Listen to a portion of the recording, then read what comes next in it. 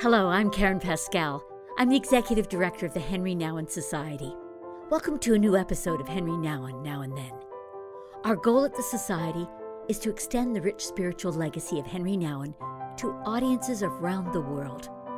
We invite you to share these podcasts and our free daily meditations with your friends and family. Today I have the privilege of speaking with Arthur Boers. Arthur is an Anglican priest and the author of several award-winning books, including The Way is Made by Walking, a pilgrimage along the Camino de Santiago, and Servants and Fools, a biblical theology of leadership. Most recently, Arthur Boers has authored a very moving, beautifully written memoir, Shattered, a son picks up the pieces of his father's rage.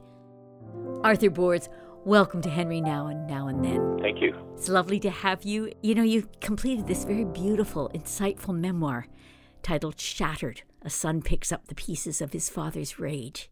In the foreword to the book, Andre Dubois writes, this is one of those rare memoirs that is honest yet fair, that pulls no punches, yet lands at a place of hard-earned light and repose. Let me ask you, what led you to write the book, to write the memoir?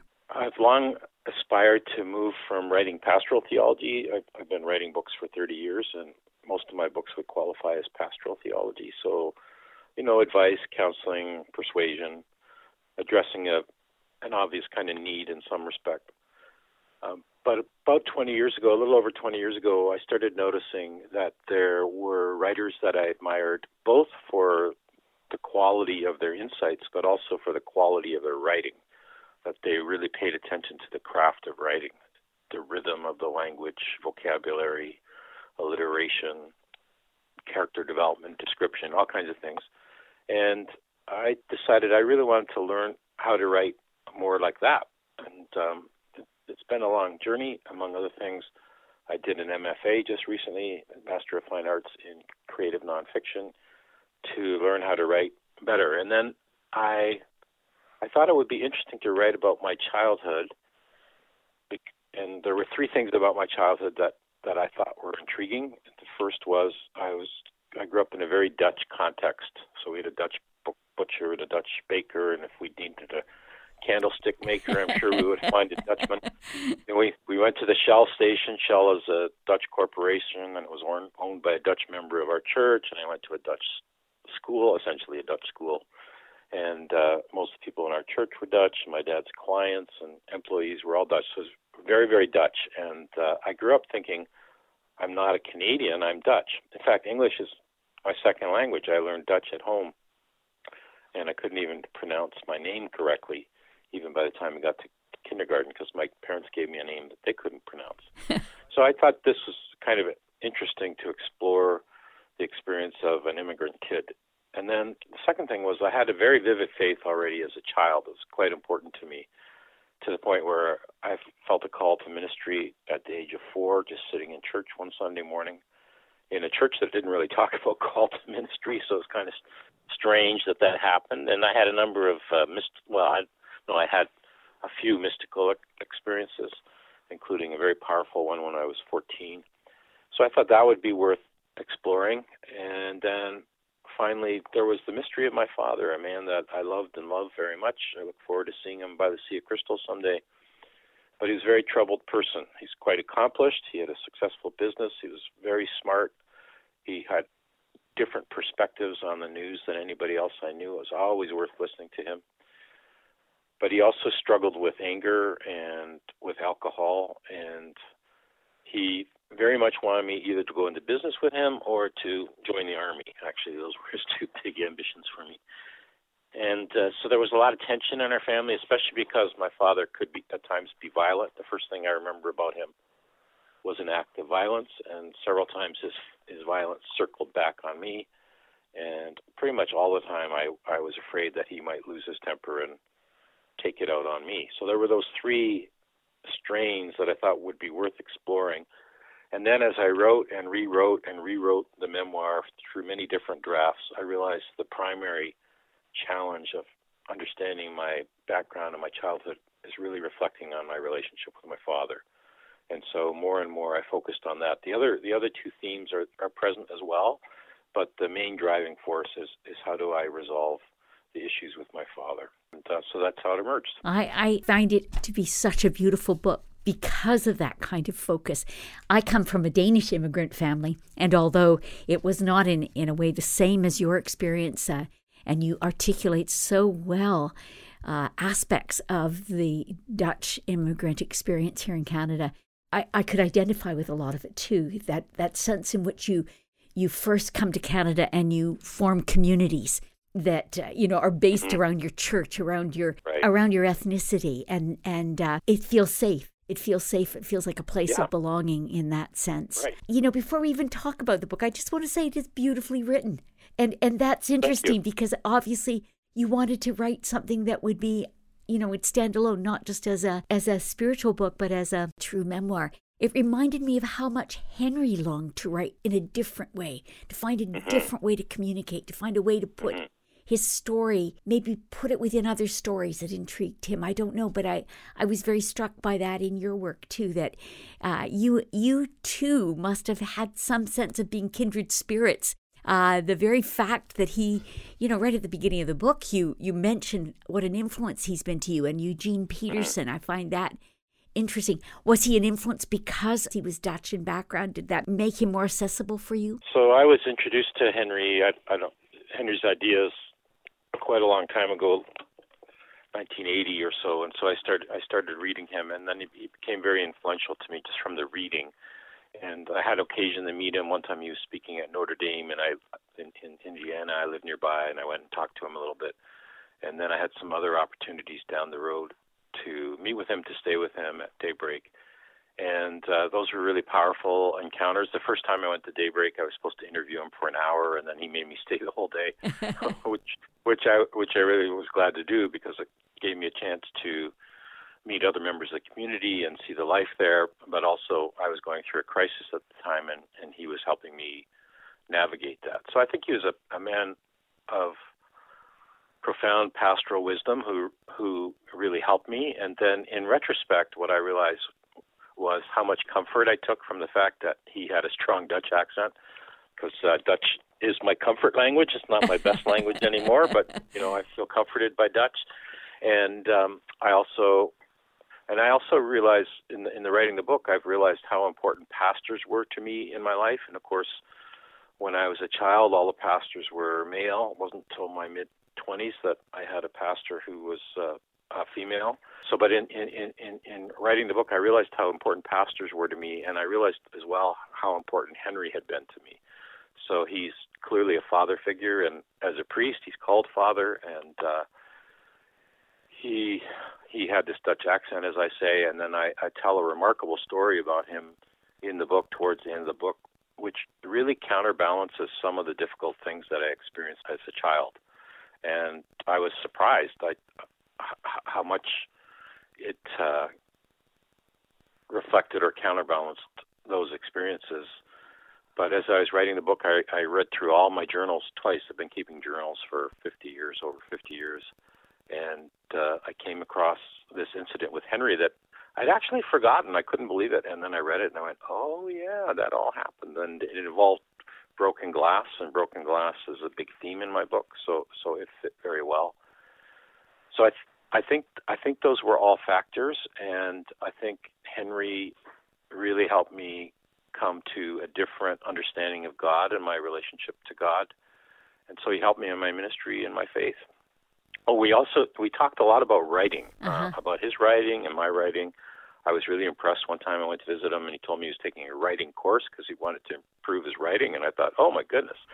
Henri Nouwen, with all his success, is still taking writing courses. But it was also a good message to me to say, you can keep learning. You can keep learning. And he had advice for me, practical advice. I had a book I was trying to get published, and he connected me with some people. That didn't pan out, but he wrote a foreword for another book of mine, and the most specific advice I remember from him was he says, Arthur, you have to build more suspense into your writing. That was something he told me as we were zipping around in his car one day. Well, if you've driven with Henri Nouwen, I also, hats off to you. I hear he was really. quite a driver. Yes. Well, we had no mishaps when we were driving, but yes, I've heard the same stories. It's funny because people have asked me if Henri would ever be sainted, and I've said, from what I hear, the people who drove with him might be sainted because they survived. But anyway. Yeah, there are saints and there are martyrs, right? So. Yeah. Well, going back into the book, let's go back into the heart of it because, as you said, it became really about your father and your relationship to your father. Here at the beginning, you wrote, I, the oldest son in a line of oldest sons, examined our family tree and know this: Boers' men beat Boers' sons. That's pretty profound. Take us back and tell us about those experiences and what it meant to have that generational cycle of abuse. So it's hard to know where to start, where to get a grip on this. When I was growing up, it was pretty normal for fathers to be rough and brutal with their children. So when my father was that way with me, I didn't really think much about it. I assumed that I deserved it or that it was his right, and he was not as bad as a lot of other fathers that I knew about. So I didn't think about it a lot.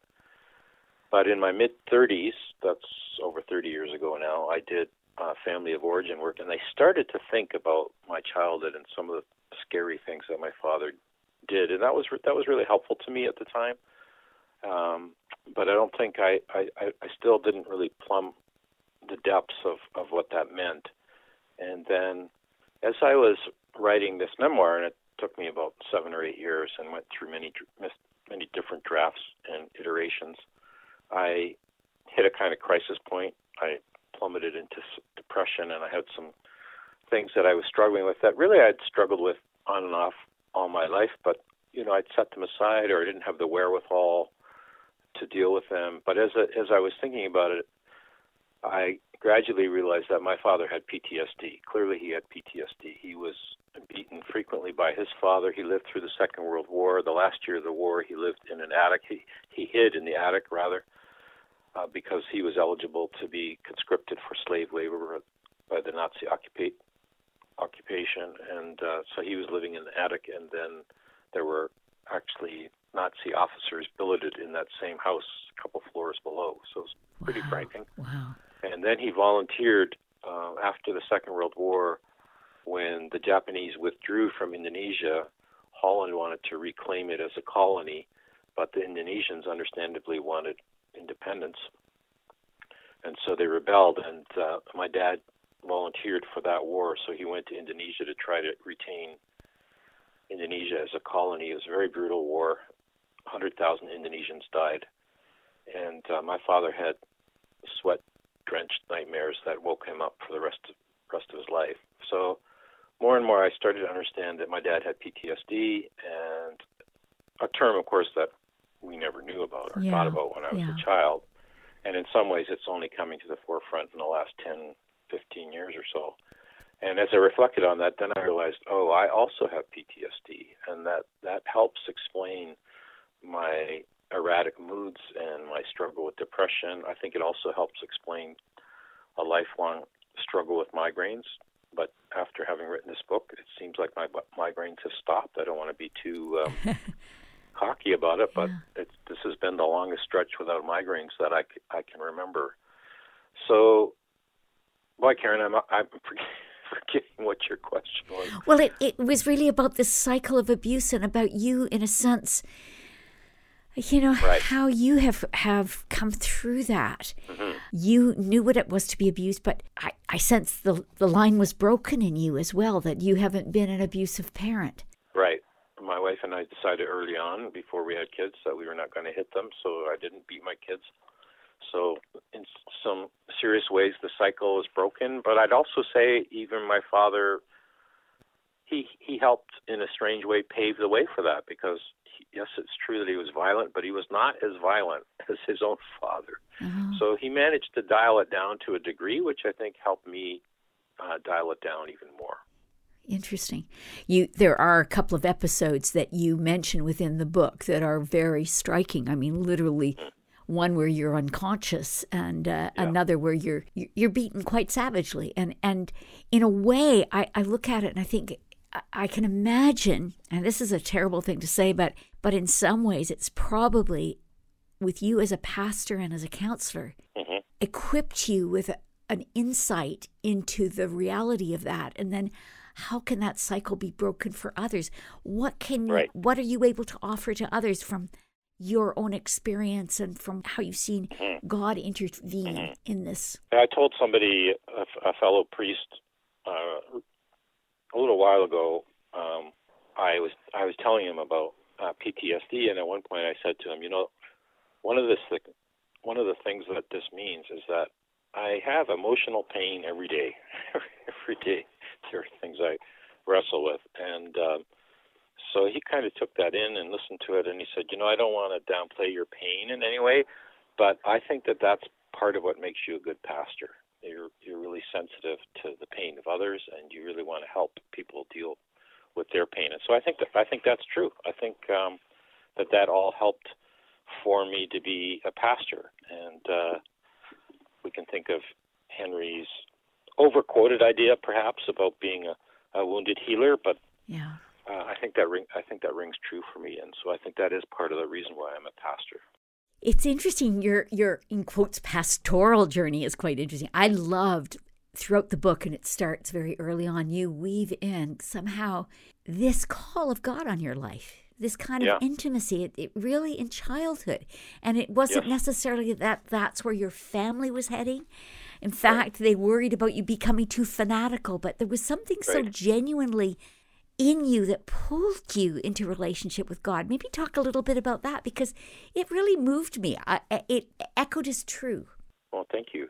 Yeah, I always took faith very seriously. I believed what I was told, but, I was fascinated by the Bible stories, and I listened attentively in church, although, I didn't understand sermons for quite a long time. And I had a very powerful experience when I was 4, sitting in church, where I felt God calling me to ministry. And I don't know where that came from, because I think we had a minister in the family in the 16th century. That's no joke, before the Reformation or around the Reformation. And so our family didn't talk that way, and our church didn't really talk that way either. So it kind of baffled me, but it hung with me. It stayed with me. And I always had a sense of God's reality and God's presence, and being able to converse with God throughout the day. Of course, I say converse, but it was mostly monologues for me that way. But I had a sense of God's presence and care.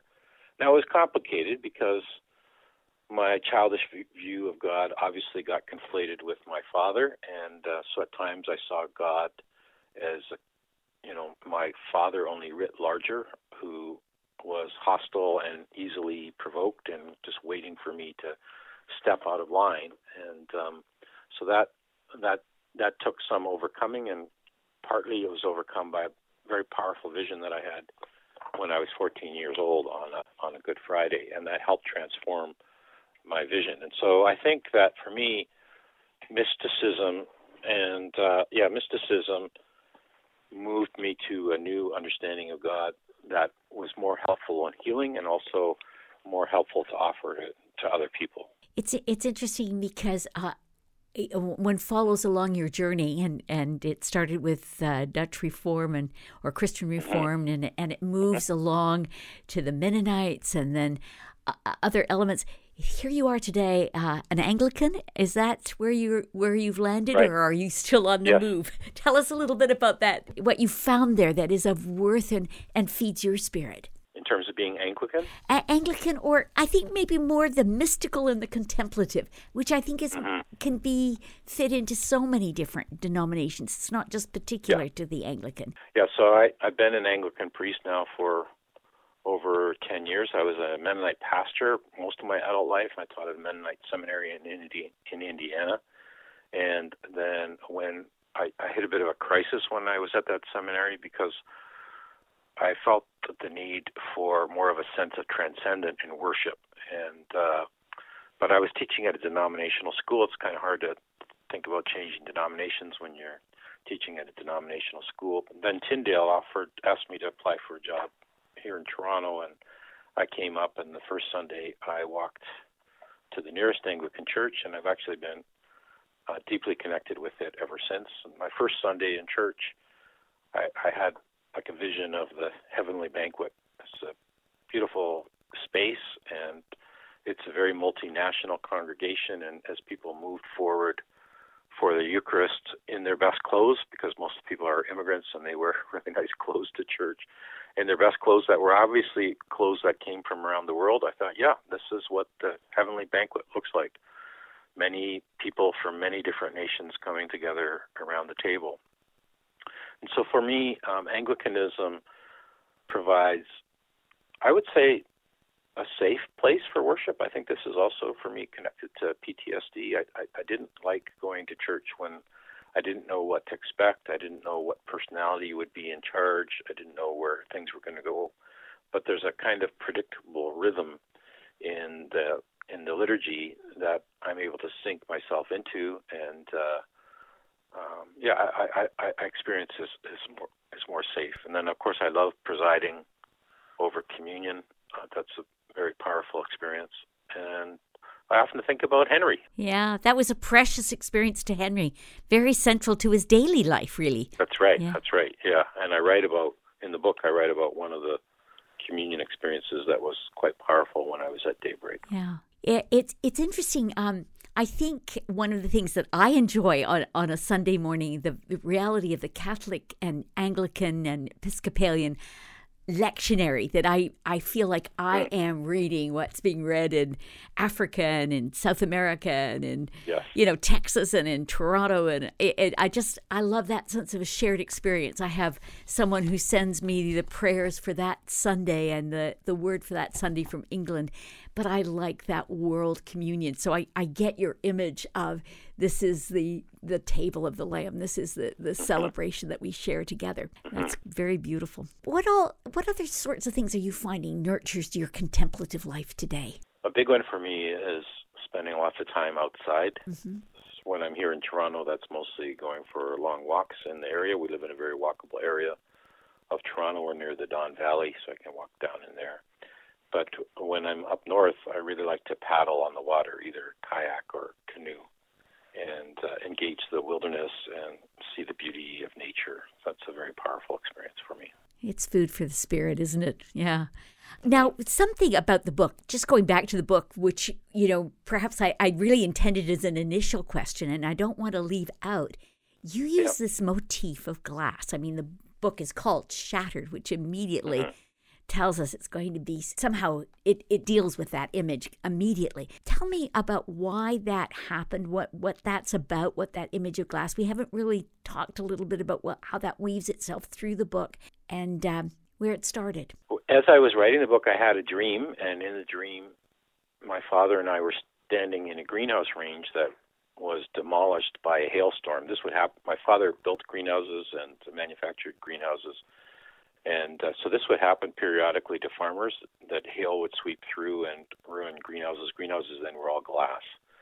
And that was really good for my father's business, insurance business, but he always felt bad for the farmers. Anyway, so something that occurred regularly, and then in the dream, he and I are standing in that ruined greenhouse range, both of us wearing paint and putty-stained clothes for work. And I grabbed an empty putty bucket and started to pick up broken glass to clean it up, which was actually the first job I ever had for my dad when I was 11. So it was going way, way, way back to that. And in the dream, my father said, no, son, that's okay. You don't have to do that anymore. And as I woke up, this was one of those dreams that lingered. And by the way, I tried to talk to Henri about dreams, and he didn't care for talking about dreams very much.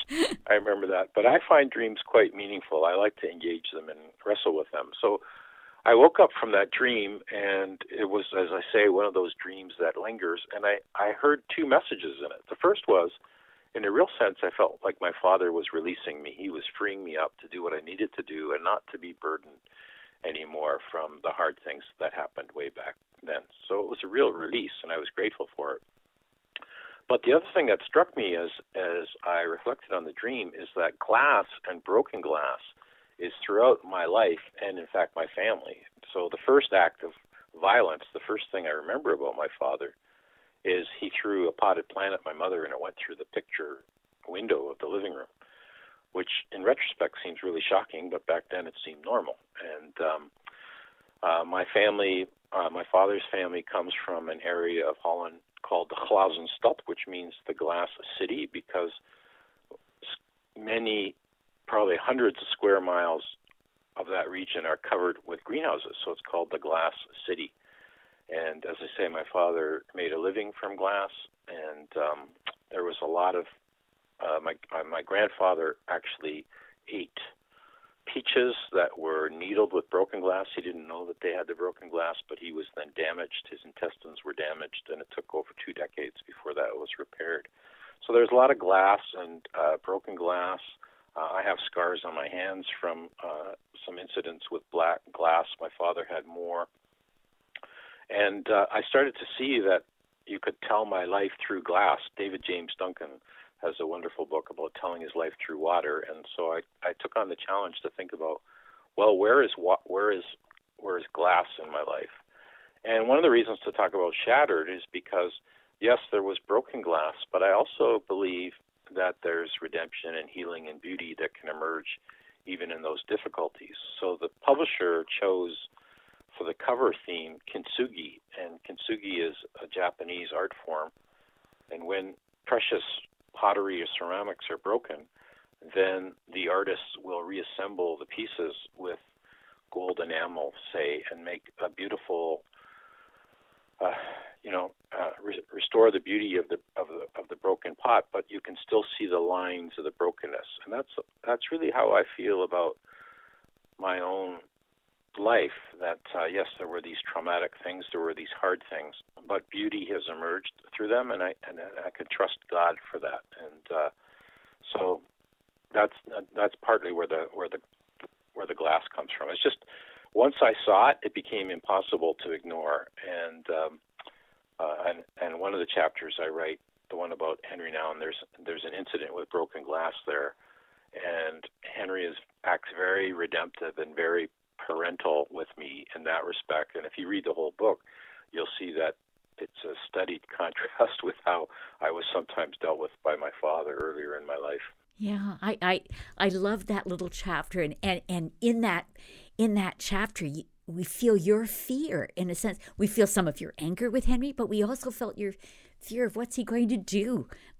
Have I broken something? Right. That's precious to him, and I was worried. It was very striking. I loved that. It was interesting to bring it full circle, and then even, following your journey to your cottage up north, and to glass in the windows, and not always perfect, and I don't know. It's part of the way this book is beautifully written. It's part of the way it makes it very memorable and a treasure. I feel that I would want to recommend the book to others who can look back into their life and know the impact, the trauma of abuse, and question, what was that? What was that all about? Why did you allow it, God? How can that be redeemed? How can I live forward from that experience? I can imagine you as a pastor have had much to say and to offer. Sometimes you hate the fact to say that out of the things that have hurt me, I will end up helping others. But nevertheless, there's probably a lot of truth to that in your life. Yeah, and I've been going around talking about the book, and it's really sparking intense and good conversations, including with my neighbors. We're on friendly terms with a couple dozen people, no exaggeration, on the block here in East York where we live. And a lot of those folks came to my book launch at a nearby Anglican church, even though they don't normally set foot in churches, but they happily came to the book launch. And they want to talk. They want to talk about their families or their fathers, or anger that they've seen in the family. Another church that I'm closely affiliated with has a lot of immigrant families in it, and so they also make connections with the immigrant experience. But also, a number of them also have difficult families, backgrounds, and so they want to talk. So this is really opening up all kinds of conversations, and I'm grateful for that. I'm not sure how it'll totally unfold, but it feels like I'm doing a good service. I'm giving people permission to explore and talk about these things, and that's in a way, you know, I'm breaking a taboo, because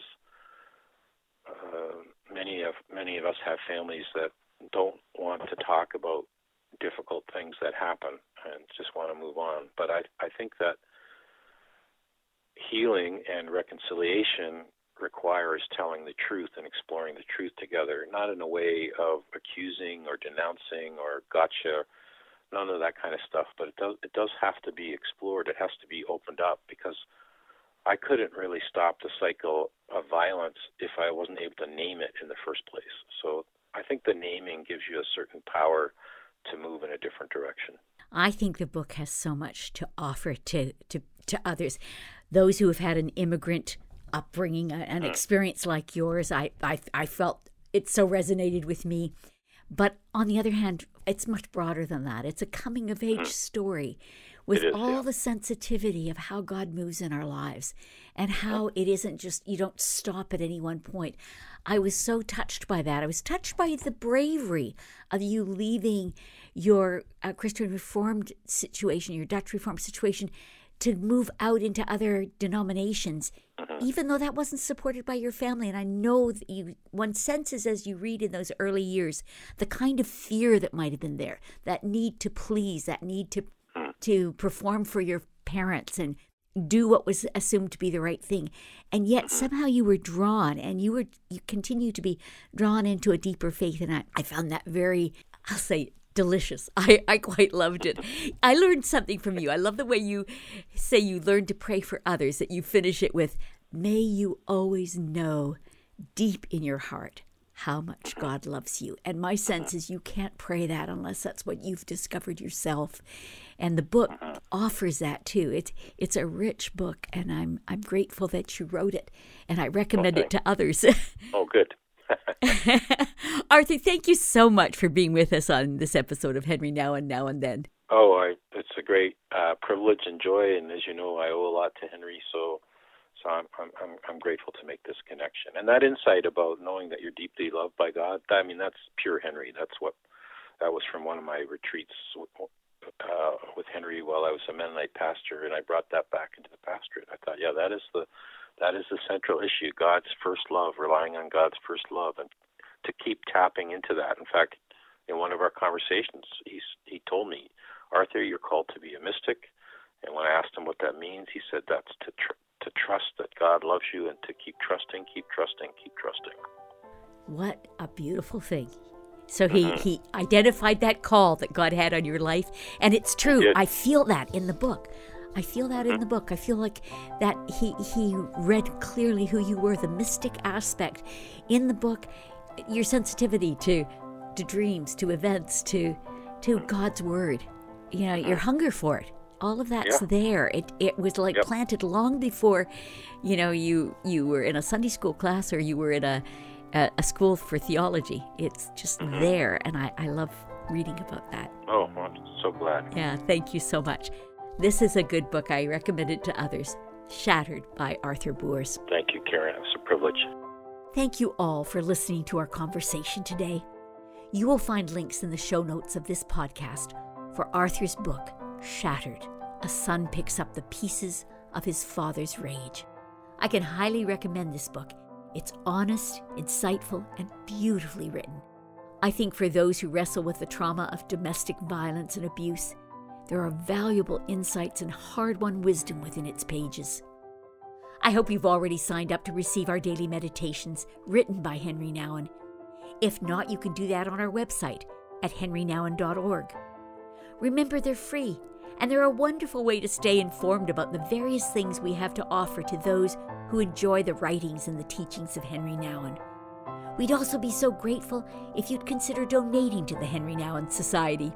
Your resources help us share the daily meditations and these podcasts right around the world.